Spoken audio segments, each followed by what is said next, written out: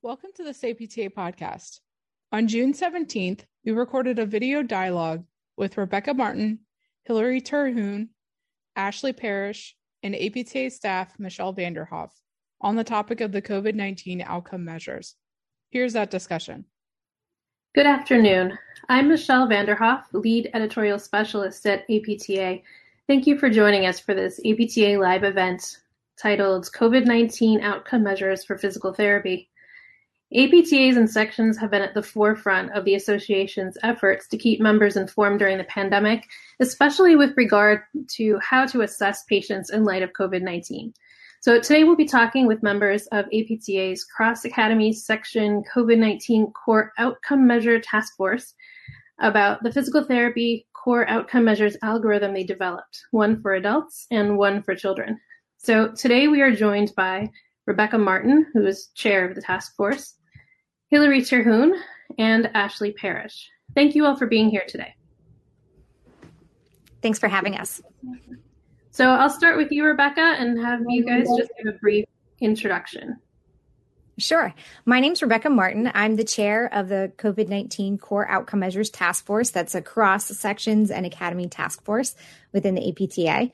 I also, I'm very active within the Academy of Neurologic Physical Therapy. I presented last year at CSM on COVID-19. I'll be presenting this upcoming year. I'm excited about long COVID and COVID-19. I was an invited speaker at World Physio in the long COVID discussion panel. And I've been working with the World Physio teams to create the safe guidelines for rehabilitation for people with long COVID. The briefing paper that just came out, as well as the toolkit that was just released today for World Physio Day on September 8th. Thank you. Hillary? Hi, my name is Hillary Terhune. I am a board-certified pediatric clinical specialist. I have been working in the school-based realm for over a decade now. I've been involved with the COVID-19 task force in the Pediatric Academy, and through telehealth, I've presented at our annual conference on areas of knowledge translation, and have been part of the Cross Academy task force in representing the pediatric realm for since April of 2020. So glad to be here. Thank you.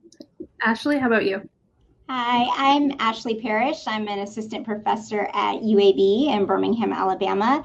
I'm a cardiovascular and pulmonary clinical specialist with a track towards pediatrics. I'm also a respiratory therapist, so my love and passion is ICU care and working with critical illnesses and things like that. I was part of the PACER project through the Academy of Cardiovascular and Pulmonary Physical Therapy and presented on pediatric COVID. I've been a part of the pediatric COVID task force since November-ish. Wonderful. Again, thank you all for being here. Now, let's start off with kind of giving a historical perspective for viewers. Why was this task force formed and what sections were involved? Yeah, so during the spring of 2020, Matt Mezabov, who is the president of the HPA, he realized that we would be stronger together. So he worked with the APTA to join the leaders of the different academies and sections together in what's known as the COVID response panel. And that panel represents, I believe it's 17 sections and academies. We used to meet weekly for a while, then it was once a month, and now it's more of an as-needed basis as individuals bring forward different projects or different ideas, thoughts about how we could be better at taking care of individuals with COVID-19 or who are recovering from COVID-19. So late in the spring last year, I believe it was James Zakazewski from the sports section who actually initiated the conversation about how we could really benefit from having some common measures that we could use across the patient care continuum so we could gain a better understanding of how physical therapists are able to impact the care and the management of individuals with COVID-19. And so there was some lively discussion, and then a charge was formed, a task force was formed. We invited we invited sections to appoint up to 2 representatives from each section, and we ended up with 9 sections that were active in it: neuro, CVP, acute, peds, home health, private practice, oncology, ortho, and geriatric sections all had representation in the task force. And that's what I think is most exciting to me about the task force itself, is that this truly was not driven by one or two sections. This was a collaboration of experts from all these different perspectives that came together and made sure that the recommendations that we could make would really feel, any PT in our country would feel like they could apply those in the clinic, which was really the goal. So how did the group select the core outcome measures? What were your criteria? Right. So, well, first we outlined and we kind of agreed on we definitely agreed on an expedited review process that was a modified Delphi process, and it hinged on expert consensus. We knew that first, there wasn't going to be research out there on it. We knew that we could look up what the signs and symptoms were, but that we weren't going to have good consensus on or studies on what would be the best tests and measures. So we decided that we were going to go with those tests and measures that were already recommended by sections and academies. So we started there. Then we looked for any gaps in constructs that we identified as important. So we reviewed the literature for signs and symptoms. We realized these are the things that we need to be able to measure in the clinic. We went to find tests that we already had recommended for different diagnoses that were similar. And then we filled in any gaps that we had. And then we opened that for public comment and said, all right, these are all the tests that we're considering. What are we missing? What are we not thinking through here? And we only had a few that we added through those public comments. We ended up with 72 tests that we actually reviewed and considered. And so we compiled those. Our criteria were really that they needed to be able to be completed in any setting. So we had like a typical space of 8 by 10 feet that we were shooting for, that we could complete them within. We wanted them all to be free so that they could be easily accessible by any PT. They needed to have psychometric properties that were at least an 8 or above for ICC ranges. We wanted high validity and reliability ratings. So we had our minimum cutoff scores, and then we compared them for, once we were looking more at which ones we had ruled out and ruled in, we then compared them side by side to say, okay, these ones are exceeding or these ones are maybe not as good. And that's how we kind of whittled it down at the end.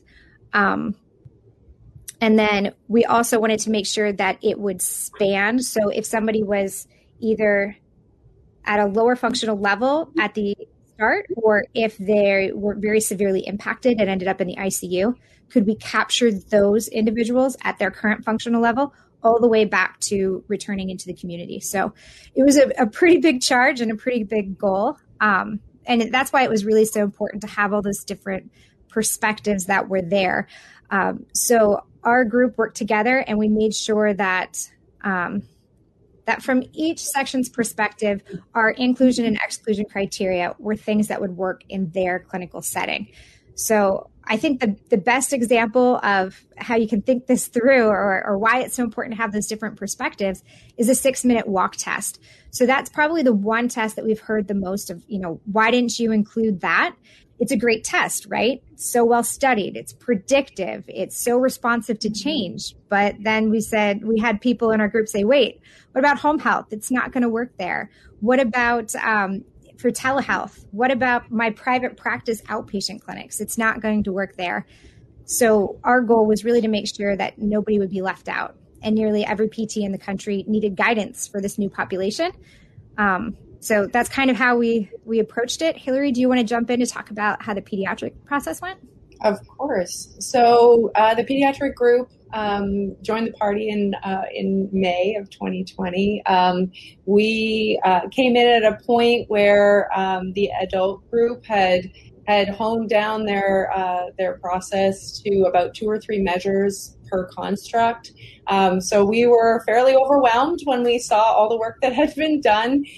When we first came to the table, we had the adult group had seen the pediatric population as potentially a sidebar. So to choose a few measures to represent the pediatric population. As we dug into the project, myself and Amanda DeGangi, who was also involved at that point. She and I looked at the process and all the constructs and realized that we could not represent the entirety of the population from 0 to 18 with different developmental abilities and maybe conditions that might affect the way we would process these measures. So we opened up the similar process to the adults, and we decided that we would actually create 3 core tracks. So we created a track for children aged 0 through 4, and those who were currently in a state of COVID infection that would place them potentially in the hospital, so they had lower functional levels. And then we had our core set, which was between 5 and 18 years old, primarily ambulatory children. And then we have an additional set of core measures for children who primarily use wheelchairs for their mobility. So all of these tracks represented as many children as we could manage. So like Rebecca said, we had the same inclusion criteria, including they needed to be short in duration, available without cost, could be used in any setting, and the reliability and validity had been shown to be within the age ranges and similar types of possibly disease processes. We did run into a number of barriers, as pediatric physical therapists can imagine. Cost was a very strong deterrent to use some of the more commonly used measures. So we had to move into the realm of what we call field tests. Many of the literature is from physical education and sports-related research.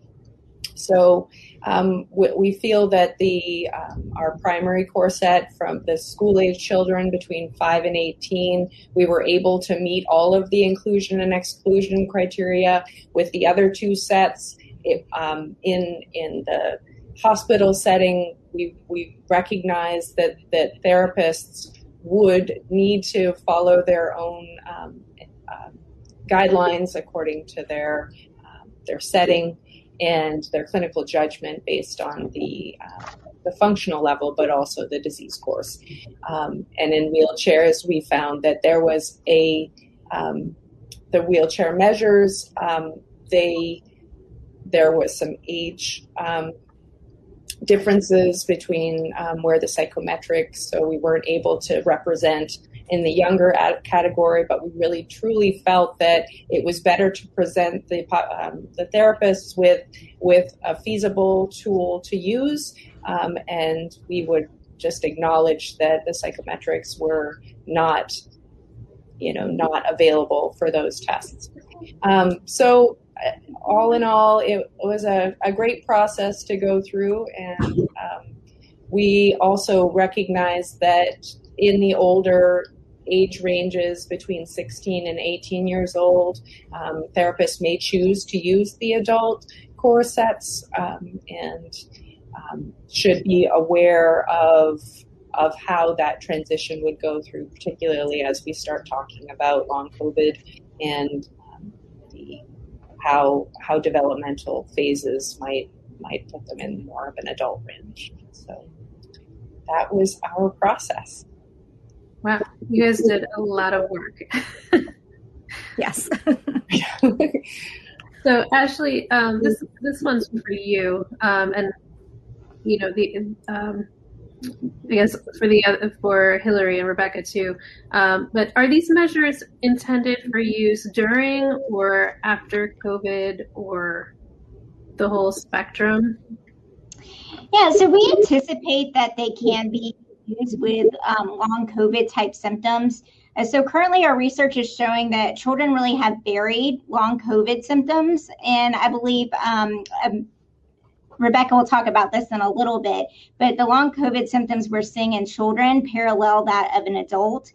So things like GI problems, nausea, dizziness, seizures, hallucinations, pain around the heart, lethargy, things like that.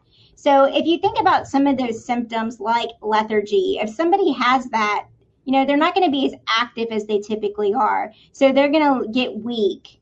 Okay? They're going to lose their power. They're going to have pretty poor endurance. So those are all things that we captured with our COVID core outcome measures. And we feel like they can be utilized with those with the long COVID type symptoms. One question mark we have is that, the research is showing that these symptoms vary from day to day. So one day a kid might be very lethargic. The next day they might be a little bit better. And they can go on that cyclical roller coaster where they might be worse one day than the other. But that's where we have to really use our clinical judgment. Same thing for a patient with like a total knee replacement. One day they might be better than the other in terms of pain. So just using our clinical judgment when we deliver these outcomes and marking how a patient did and tracking their progress. But I feel like this is a huge area for research and growth that we really need to look into. Most of the long-term side effects of COVID have really been studied in pediatrics in the UK versus the US. So huge area of opportunity for people. Right. And I'll just jump in to add that it really was our goal from the start, before we even had a term for long COVID, that these core outcome measures would be able to span from when somebody had acute COVID, which is from 0 to 4 weeks from the onset of those symptoms, through the post-acute phase, or that ongoing symptomatic, which is 4 weeks to 12 weeks, and then into long COVID, or the post-acute sequelae of COVID-19, known as PASC, which is symptoms beyond that 12-week point. So that was our goal to start with. We didn't realize just how long it would go, but especially those of us in the neuro world were saying, hey, those cognitive changes, it sounds like this might be something that's a little bit more persistent. So what seemed like a really odd choice to some at the start, to have that cognition in there, it really turned out to be very useful. While we may not set goals directly related to cognition, we sometimes do dual tasking and those kinds of things. But we definitely need to have an understanding of how our patients are functioning cognitively and how that is going to impact our plan of care. So I'm really glad to have that one in there. But right now, our task force is working on compiling a survey that's going to be live for the entire month of July. And that survey is going to ask first, what's your awareness of the core? But then also, are you using the core? If you're not, what are your barriers? What other tests are you choosing instead? So that we can kind of come back with that information and decide how well it's working, or what strategies we may need to implement to make them more helpful for individuals. And then we're also asking those questions in relation to long COVID or PASC. And so we can learn a little bit more about what other recommendations may be needed. Right now, our perspective is probably that our 5 core outcome measures, the PROMIS Global 10, or the health for health-related quality of life, the SLUMS for cognition, MRC, SUM score for strength or power, and the short physical performance battery. I always mix up those 2 P's in there, for more of this functional mobility, and then the 2-minute step test for endurance. We're thinking those 5 are really still going to capture those important constructs. But we're imagining, with what we're learning about autonomic dysfunction, as well as post-exertional malaise, that we're probably going to see some additional needs for recommendations for screening tools. Yeah.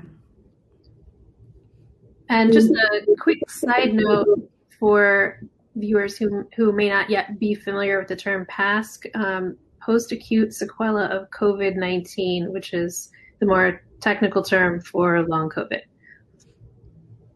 Hillary, did you want to contribute to that question? No, I'm all set. Okay. Just a reminder for viewers, if you have questions, please leave them in the comments section and we'll answer them throughout the discussion. And also, I'm curious, say a patient comes to you who is never diagnosed with COVID. Maybe they have some symptoms that kind of fit long COVID or PASC. What triggers, your assessment, and are there red flags to take note of? Yeah. Is it okay if I jump in to start this one, guys? Okay. So I think at this stage of the game, we really need to consider that any patient, any child that's coming through our door could have COVID-19 or long COVID.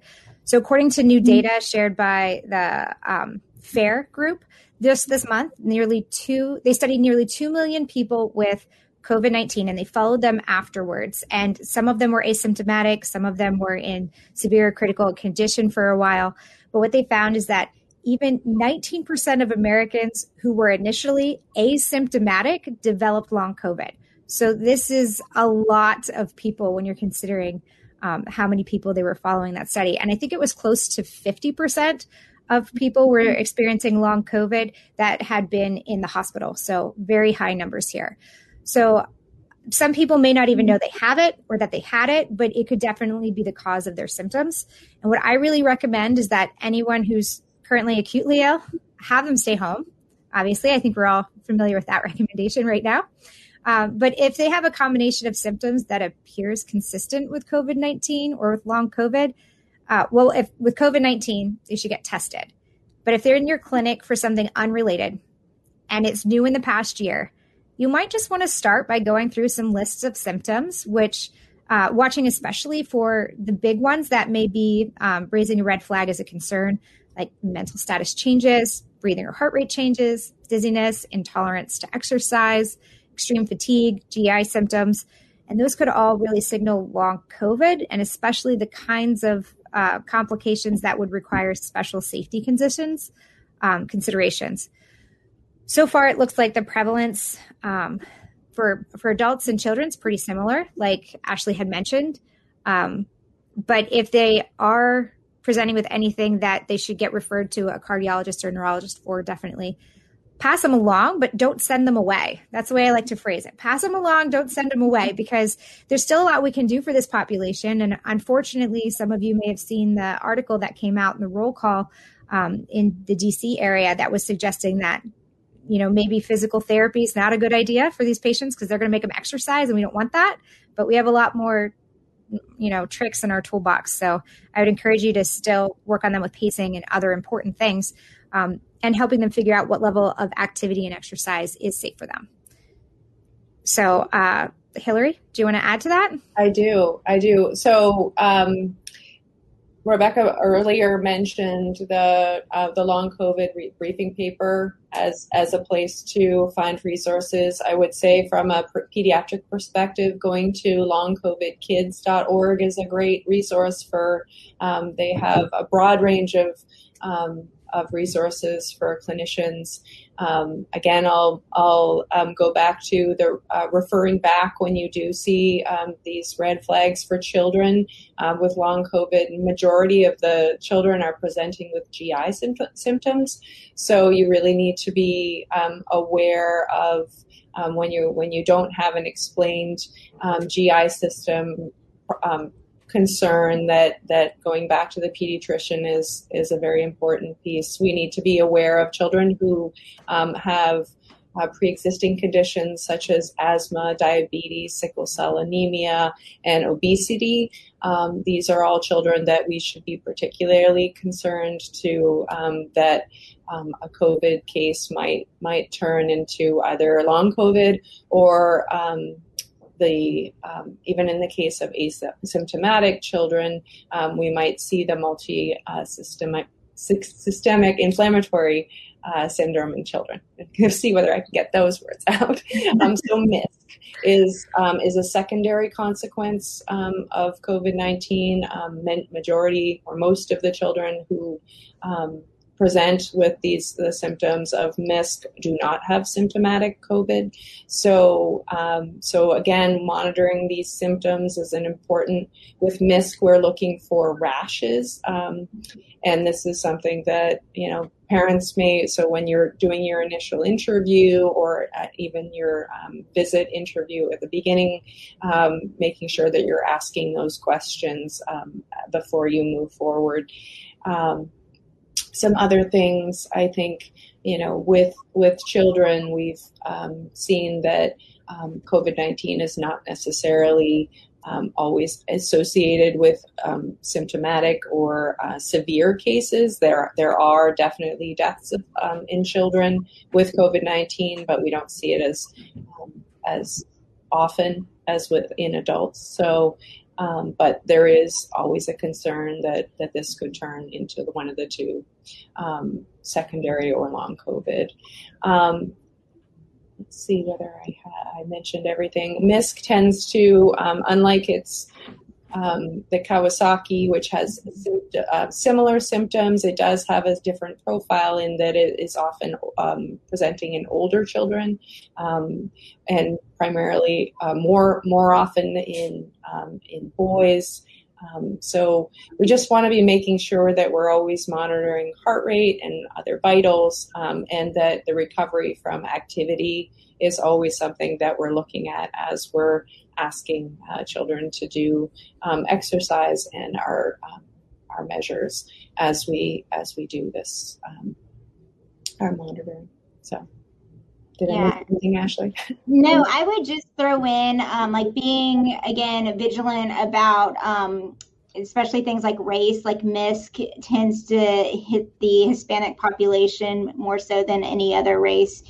So just being vigilant about things like that, and then emphasizing again that it's really important to know all of these kind of symptoms associated with long COVID, because those are really your breadcrumbs to pick up on if somebody had COVID in the past.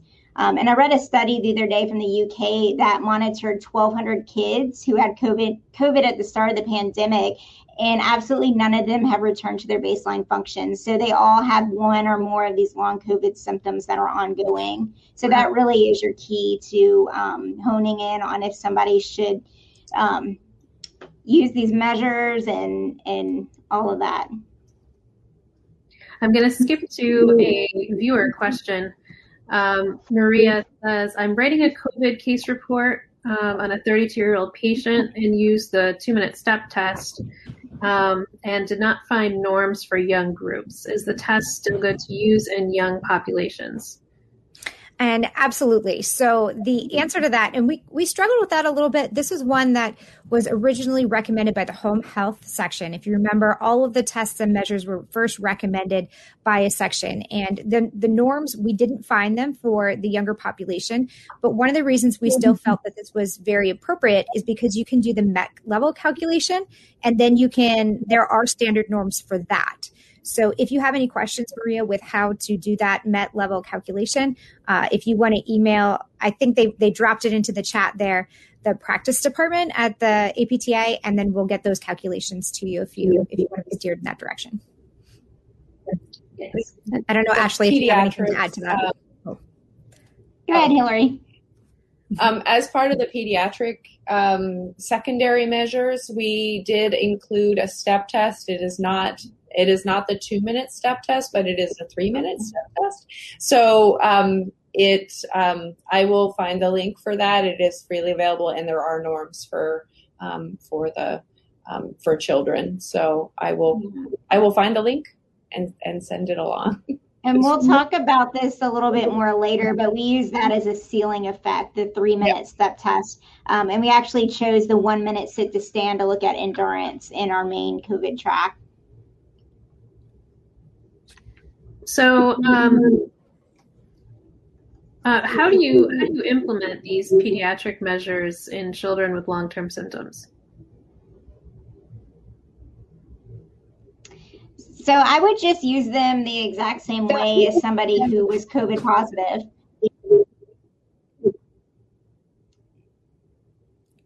I'm breaking up. Anybody else have anything to say? I feel like my sound's breaking up. Oh, we can hear you good. Okay. Yeah, I think if somebody has those long-term symptoms, like we said, we're going to try to back up our theories here by reaching out and figuring out what's happening in the clinics right now in the United States through that big survey in July. But if they're having long-term symptoms, we expect that these tests and measures that are measuring these important constructs will be very, very much the same constructs that we're worried about, whether it's acute, whether it's ongoing symptomatic, or whether it's long COVID. It's now quality of life for the peds. It's participation. The participation and endurance, strength, functional mobility, all of those things are still very important. So we recommend that you do those. It's just right now, I would recommend checking out that briefing statement for safe rehabilitation in long COVID, looking at that for those extra considerations since they are similar in adults and pediatrics right now. Great. Can you all walk us through some say case scenarios for adults and children, just to walk people through how these measures would be implemented? Sure. I'll start us off with our PEDS algorithm, and we'll do the main track first, and you all feel free to chime in if you have anything to say. So Hillary talked about this earlier, but with pediatrics, we have a variety of factors to take into account. We work with people who are wheelchair users, older children who are more adult-like, younger children like infants. We work with those who have severe disease and disability, like a patient who might be in ICU with COVID-19. So we really try to capture all the aspects of pediatrics with this algorithm. With that, we added in some ceiling and floor effects with our main track. So our main track is for those who are 5 to 18 years old and are ambulatory. So for instance, let's take a child who might be COVID positive, who's 9 years old and ambulatory. We would first assess vital signs to determine if they're stable. From there, we would do a quick cognitive screen. So we didn't put in a standardized cognitive outcome measure here because of the age of patients and the ability of patients in pediatrics. So we suggested things like ability to follow 5 commands, like stick out your tongue. So we would do that with this patient. And then we would determine if they're able to read and complete the CASP, or if they would need an adult assist. From there, we would go down to our core track and do a standing long jump test. So this looks at things like our power, okay? If we had a ceiling effect there, we could do items from the Fitnessgram or Brockport. If we had a floor effect, the patient was unable to do the standing long jump test, we would give them a 0 for that. And then they would complete the 5 times sit to stand.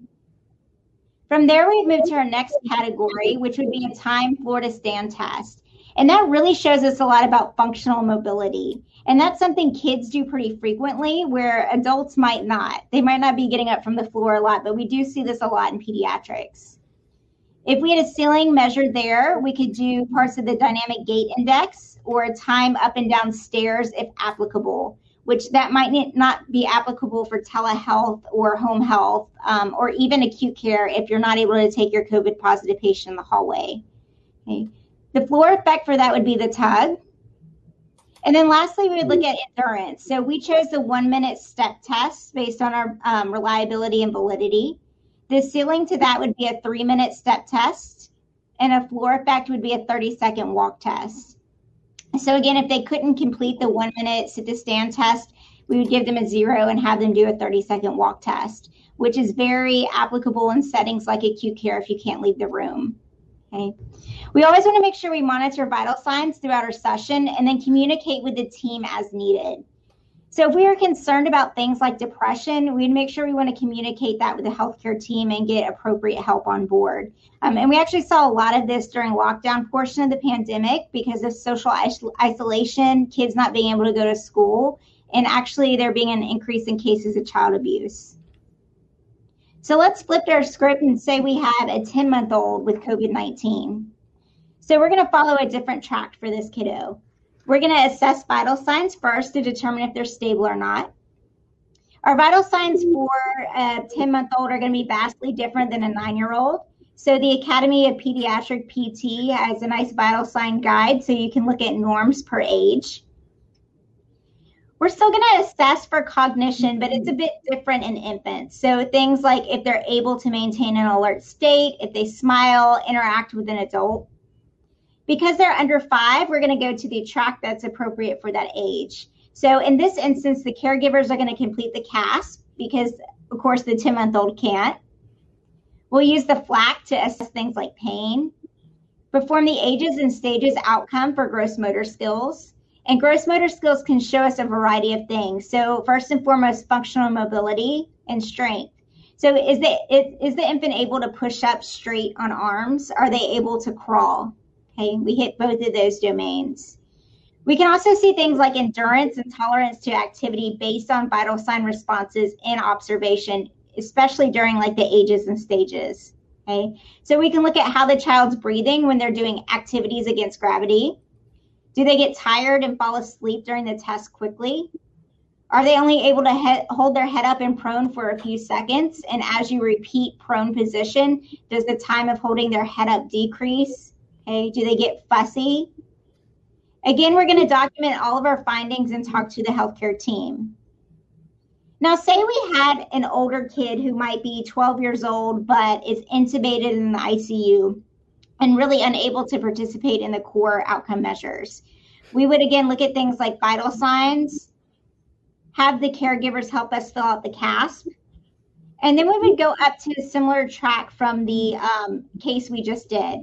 So in an instance of an older kid, we're going to look at the MRCSS and actually do some manual muscle testing and looking at strength. We can utilize the PERMA ICU mobility scale to look at things like functional mobility of this kid. And while we're doing all of that, we're going to measure vital sign response to task. Okay. Again, communicating our findings with the healthcare team. As the patient progresses, we can continue to deliver these outcome measures and see the progress. And these will go great with that kid as he transitions into things like rehab or outpatient therapy. And these measures can be performed there as well.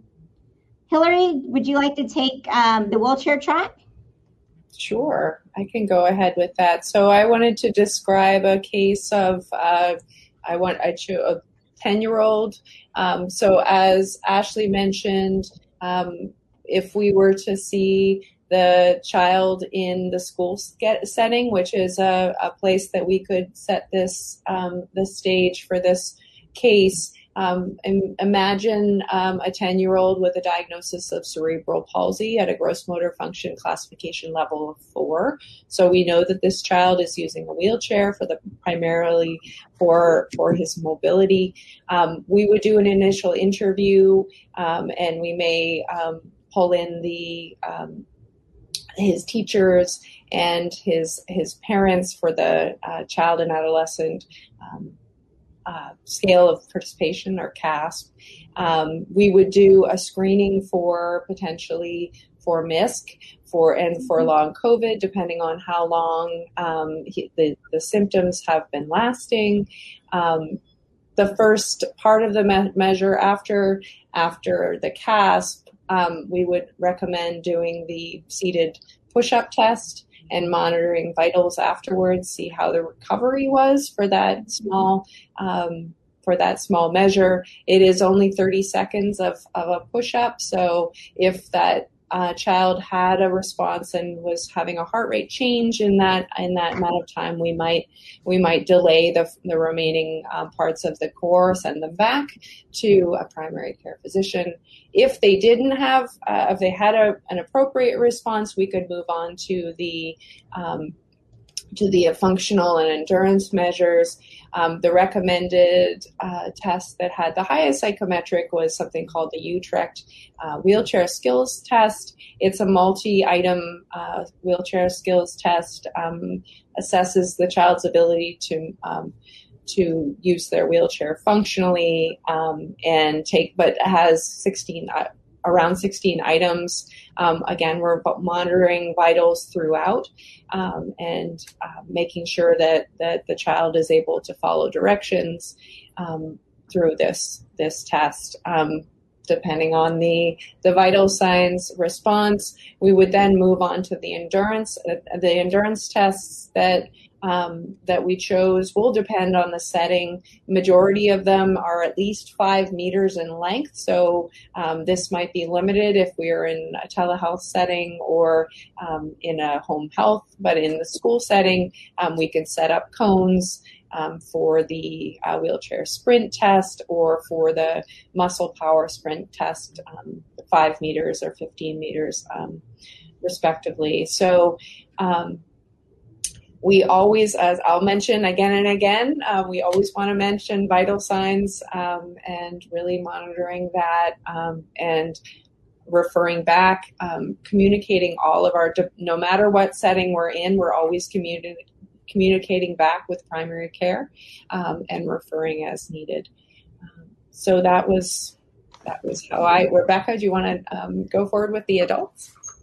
Yeah. So why don't I take this from two totally different ends of the spectrum here? So let's first say if this individual is in the ICU, does this even still apply? And then I'll jump through and say, okay, what if they were pretty much asymptomatic, but now they've developed post-exertional malaise, and does it still work for those individuals? And I think I can show you that it does still apply to both. So within the ICU, yes, a lot of these tests are not going to be completed if this individual is intubated or unresponsive in the ICU. But you are a hugely important part of this of creating the right clinical picture of this individual's recovery. So we need you to still complete these, but this is what it would look like. So you're going to start with that chart review. You're going to check their vitals. You're going to do the quick cognitive screen if they have awareness and are able to participate in that, but they can still achieve scores on some of these. Even if they're not able to understand directions, you're still going to be able to complete that promise or the EQ5D5L with the caregiver. And that's going to give a perspective of the impact of this disease on their life. And so then when you start moving down through some of these other ones, maybe they could do parts of the MRC sum score, which is a supine test that is often performed in the ICU. And one of the main reasons we put this, because we wanted some kind of physical measure that people who could not get out of supine were able to participate in. So we tried to have something there that could capture those patients that are functioning at that lower level. Obviously, in that situation, they're probably not doing the SPPB or the 2-minute step test, but you still score these things. And you're going to give them a score of 0, which is something we talk about with the NeuroCore outcome measures often, is the power of the 0. Because without that score there, then when they do score higher, maybe they achieve a 6 on the SPPB. Now, that's a huge change. But if we didn't have that initial score, then it's not helpful. So while this may be really quick for you to run down through because you're saying, okay, with the slums, they can't really participate. And that's what you're writing. They're scoring a 0 because they are unable to participate at this time. Then you do the EQ5D5L with the caregiver. They maybe score on the MRC sum score, but then they're receiving 0s on these last 2. And you're documenting the reason why. Because when you say they were unable to stand up, but now they can do this with the 2-minute step test, that shows a clear picture of patient improvement. So you want to put that in the chart. But then down here, those complete appropriate tests and measures, maybe your evaluation in the ICU does look more like, we're assessing the lung sounds. We are checking for skin integrity. We are, we're doing some of those other things. We're moving towards discharge planning. We're looking at other aspects that might not be included here, but that's kind of what this gray box is for. But the idea behind the core is that every setting, every evaluation, these are marked and logged and available to the patient so that they can show care, and not show care, they can show improvement, or maybe when their improvement is slowing, and then they can start to ask their healthcare providers, is there anything else I can do in order to make bigger improvements or better improvements? But now if we look at this again and we say, okay, so we have this individual who has extreme fatigue. Well, one of the things that I would recommend is that when you're seeing somebody, an outpatient, for whatever they have right now, that you start asking them some of these basic questions that are, what are your signs and symptoms? What signs and symptoms do you have that might be consistent with COVID-19 or long COVID? And run down through the list. And if you're seeing a pattern, a clump of these things, then you should be screening. And while it's not in this clinical application algorithm yet, I imagine that shortly here, this is going to get updated, hopefully, in the month of August after we get feedback from a lot of physical therapists. But I imagine that there's going to be some screening very early on for, does this person have symptoms of dysautonomia? Does this person have symptoms of post-exertional malaise, or that, the symptom exacerbations post-exertion? And so if they do, that might modify what's going to come afterwards. So they'll still be able to complete the slums, the EQ5D5L, probably, unless they have a lot of problems with mental triggers. If those are the cases, you may have to space some of these things out You may send them home with them, ask them to complete some things here and there. When it comes to the EQ 5D 5L, bring it back. Obviously, the slums is going to have to be completed in one sitting, but maybe it's not the first day. These don't all have to be completed on the first day. And then, so when you're looking at the performing MRC sum scores, that remains appropriate. It's in supine, as long as that individual is not over challenged on that day, just being mindful of that. So if they have dysautonomia, or if they have post-exertional malaise, we may have to think about how we might want to alter that SPPB score, testing. Maybe it is more spread out. It's a 3-part thing that involves some sit-to-stands and involves some gait speed and some simple balance testing. But maybe you're writing next to that score that they needed rest breaks, or some of these things were completed, very spread out. And maybe the 2-minute step test is just not appropriate for that patient. So what are you going to do? You're not going to skip it. You're going to write that score of 0, so that if later they are able to participate in some of that, if they're able to get some score there, then that's an improvement that you can show through having had that score of 0 initially. So I do think it's important to still consider these tests, but it just may mean some extra background questions in the interview, and then some extra screening. And again, I would point you towards those safe rehabilitation and long COVID guidelines right now that make recommendations about screening for post-exertional malaise, for screening for dysautonomia. And then our team's working to figure out exactly where we put those in, but it's early. You're going to want to do that before you get down to the rest of this. Rebecca, I'll throw in one thing and just say, with our survey, we're going to ask questions about why you might not be performing these measures. And we still have a lot of facilities out there that don't mobilize patients who are intubated. So some facilities, you might not be able to do a 2-minute step test with a patient who's intubated. Some you might be able to, and of course, depending on the patient. But that is something we are going to look at and look at the results. I noticed something come up in the chat that I just wanted to mention, and a big thank you to whoever put in the DSQ PED. I think that's a wonderful screening tool, and I believe that, as we learn more about this, how long COVID is behaving in children and stuff, I think that this is something that it's a work in progress, and I welcome this. I would love to put this in the core, because I think it's such a simple. Well, I don't want to say simple because it's so important, but these are the kinds of things we want to have members weigh in on and say, yes, we need this. Great, that sounds fabulous. So I'd say Rebecca, let's put it in. I've got it written down right here, so that we'll bring that to the discussion. Because, these are the things that we need clinicians to do and to tell each other about, because, again, it's all evolving and we can't all keep up with everything in the moment. So whoever's using the good stuff, we should be sharing. So, again, thank you for throwing that out there. That's great. I'd like to switch gears just for a second. This week, the Centers for Disease Control released some guidance on assessing and treating patients with long COVID. It seems more geared towards adults, but just generally speaking, it seems like there's a lot of overlap between your core outcome measures and what the CDC is recommending. But would you like to speak to that? Yeah, I'm happy to take the first stab at this question. I hope that they're watching what we're doing, and it does kind of appear that they might be.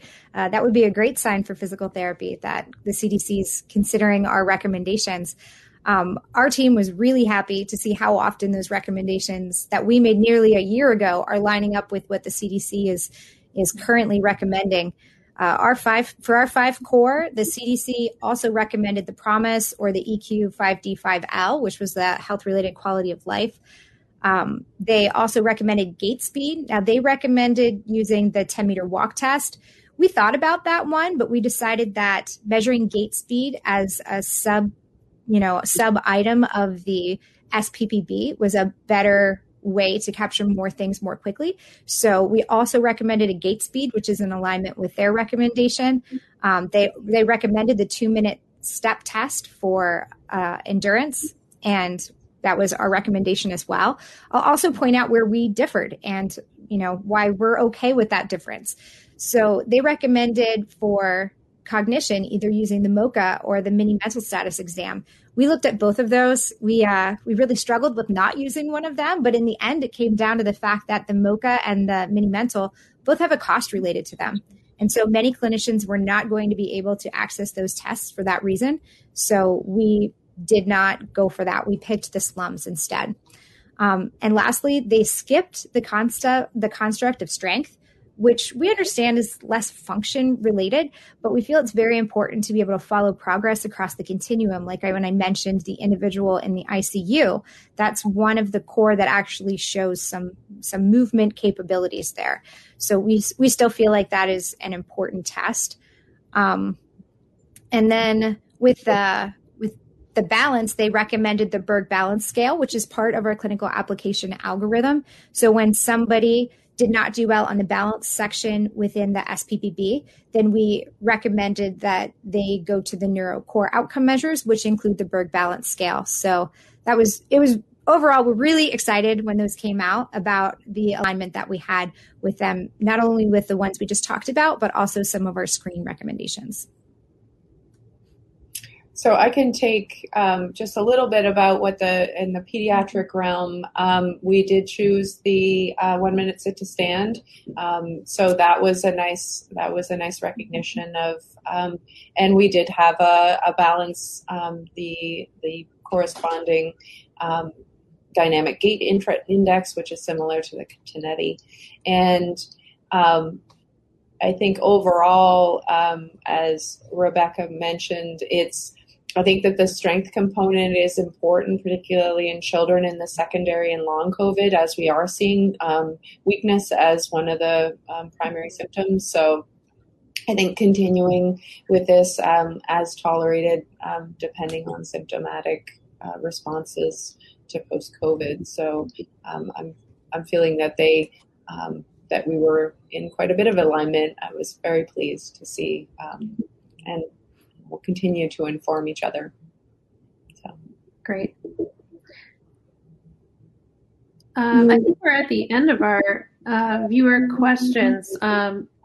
If people still have questions, can they put them in the chat and you can address them in the actual comments? And so while we're waiting for those questions to come in, we'll just reiterate that our group, these core recommendations and the clinical algorithms, we designed them to be living documents. We are fine and okay with saying there are better measures, better things out there, better ways we can do this. So let's adapt to that change. So we are planning on putting out that survey here shortly, and it should be available through the month of July. It'll be posted out through the APTA, but also out through the individual sections. So follow up with your section if you're not finding access to that survey starting in July. I wanted to add too that there will be opportunities for us to reach back out to you if you would like that. On the survey, there will be, I'm assuming there will be email component if you want to share, and then the team will reach out if there's additional pieces that you'd like to discuss. We have another viewer question. So he wants to know, is anyone doing olfactory retraining? That is a very interesting question. And I will tell you that has not made it to my top yet of things to really focus on with COVID. But I read one article on it, I want to say a couple of weeks ago at like 2:00 in the morning one night, because I was just interested in it. I don't have any great resources to share with you though right now. But if that's something of interest, or you feel like you have strong ideas or recommendations regarding that, please pass it along to us. That's great. Is there anything else that you guys would want to add while we wait for any more questions?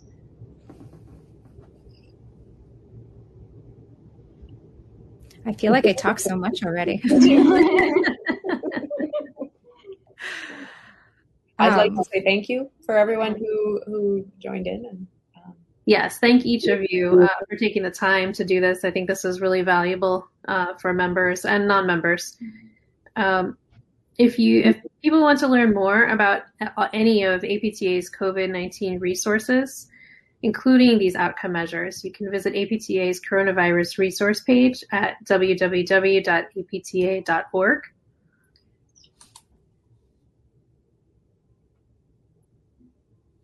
And I think that wraps it up for today. Thank you all. Thank you. Thank you. For more COVID-19 resources for the physical therapy profession, visit apta.org/coronavirus.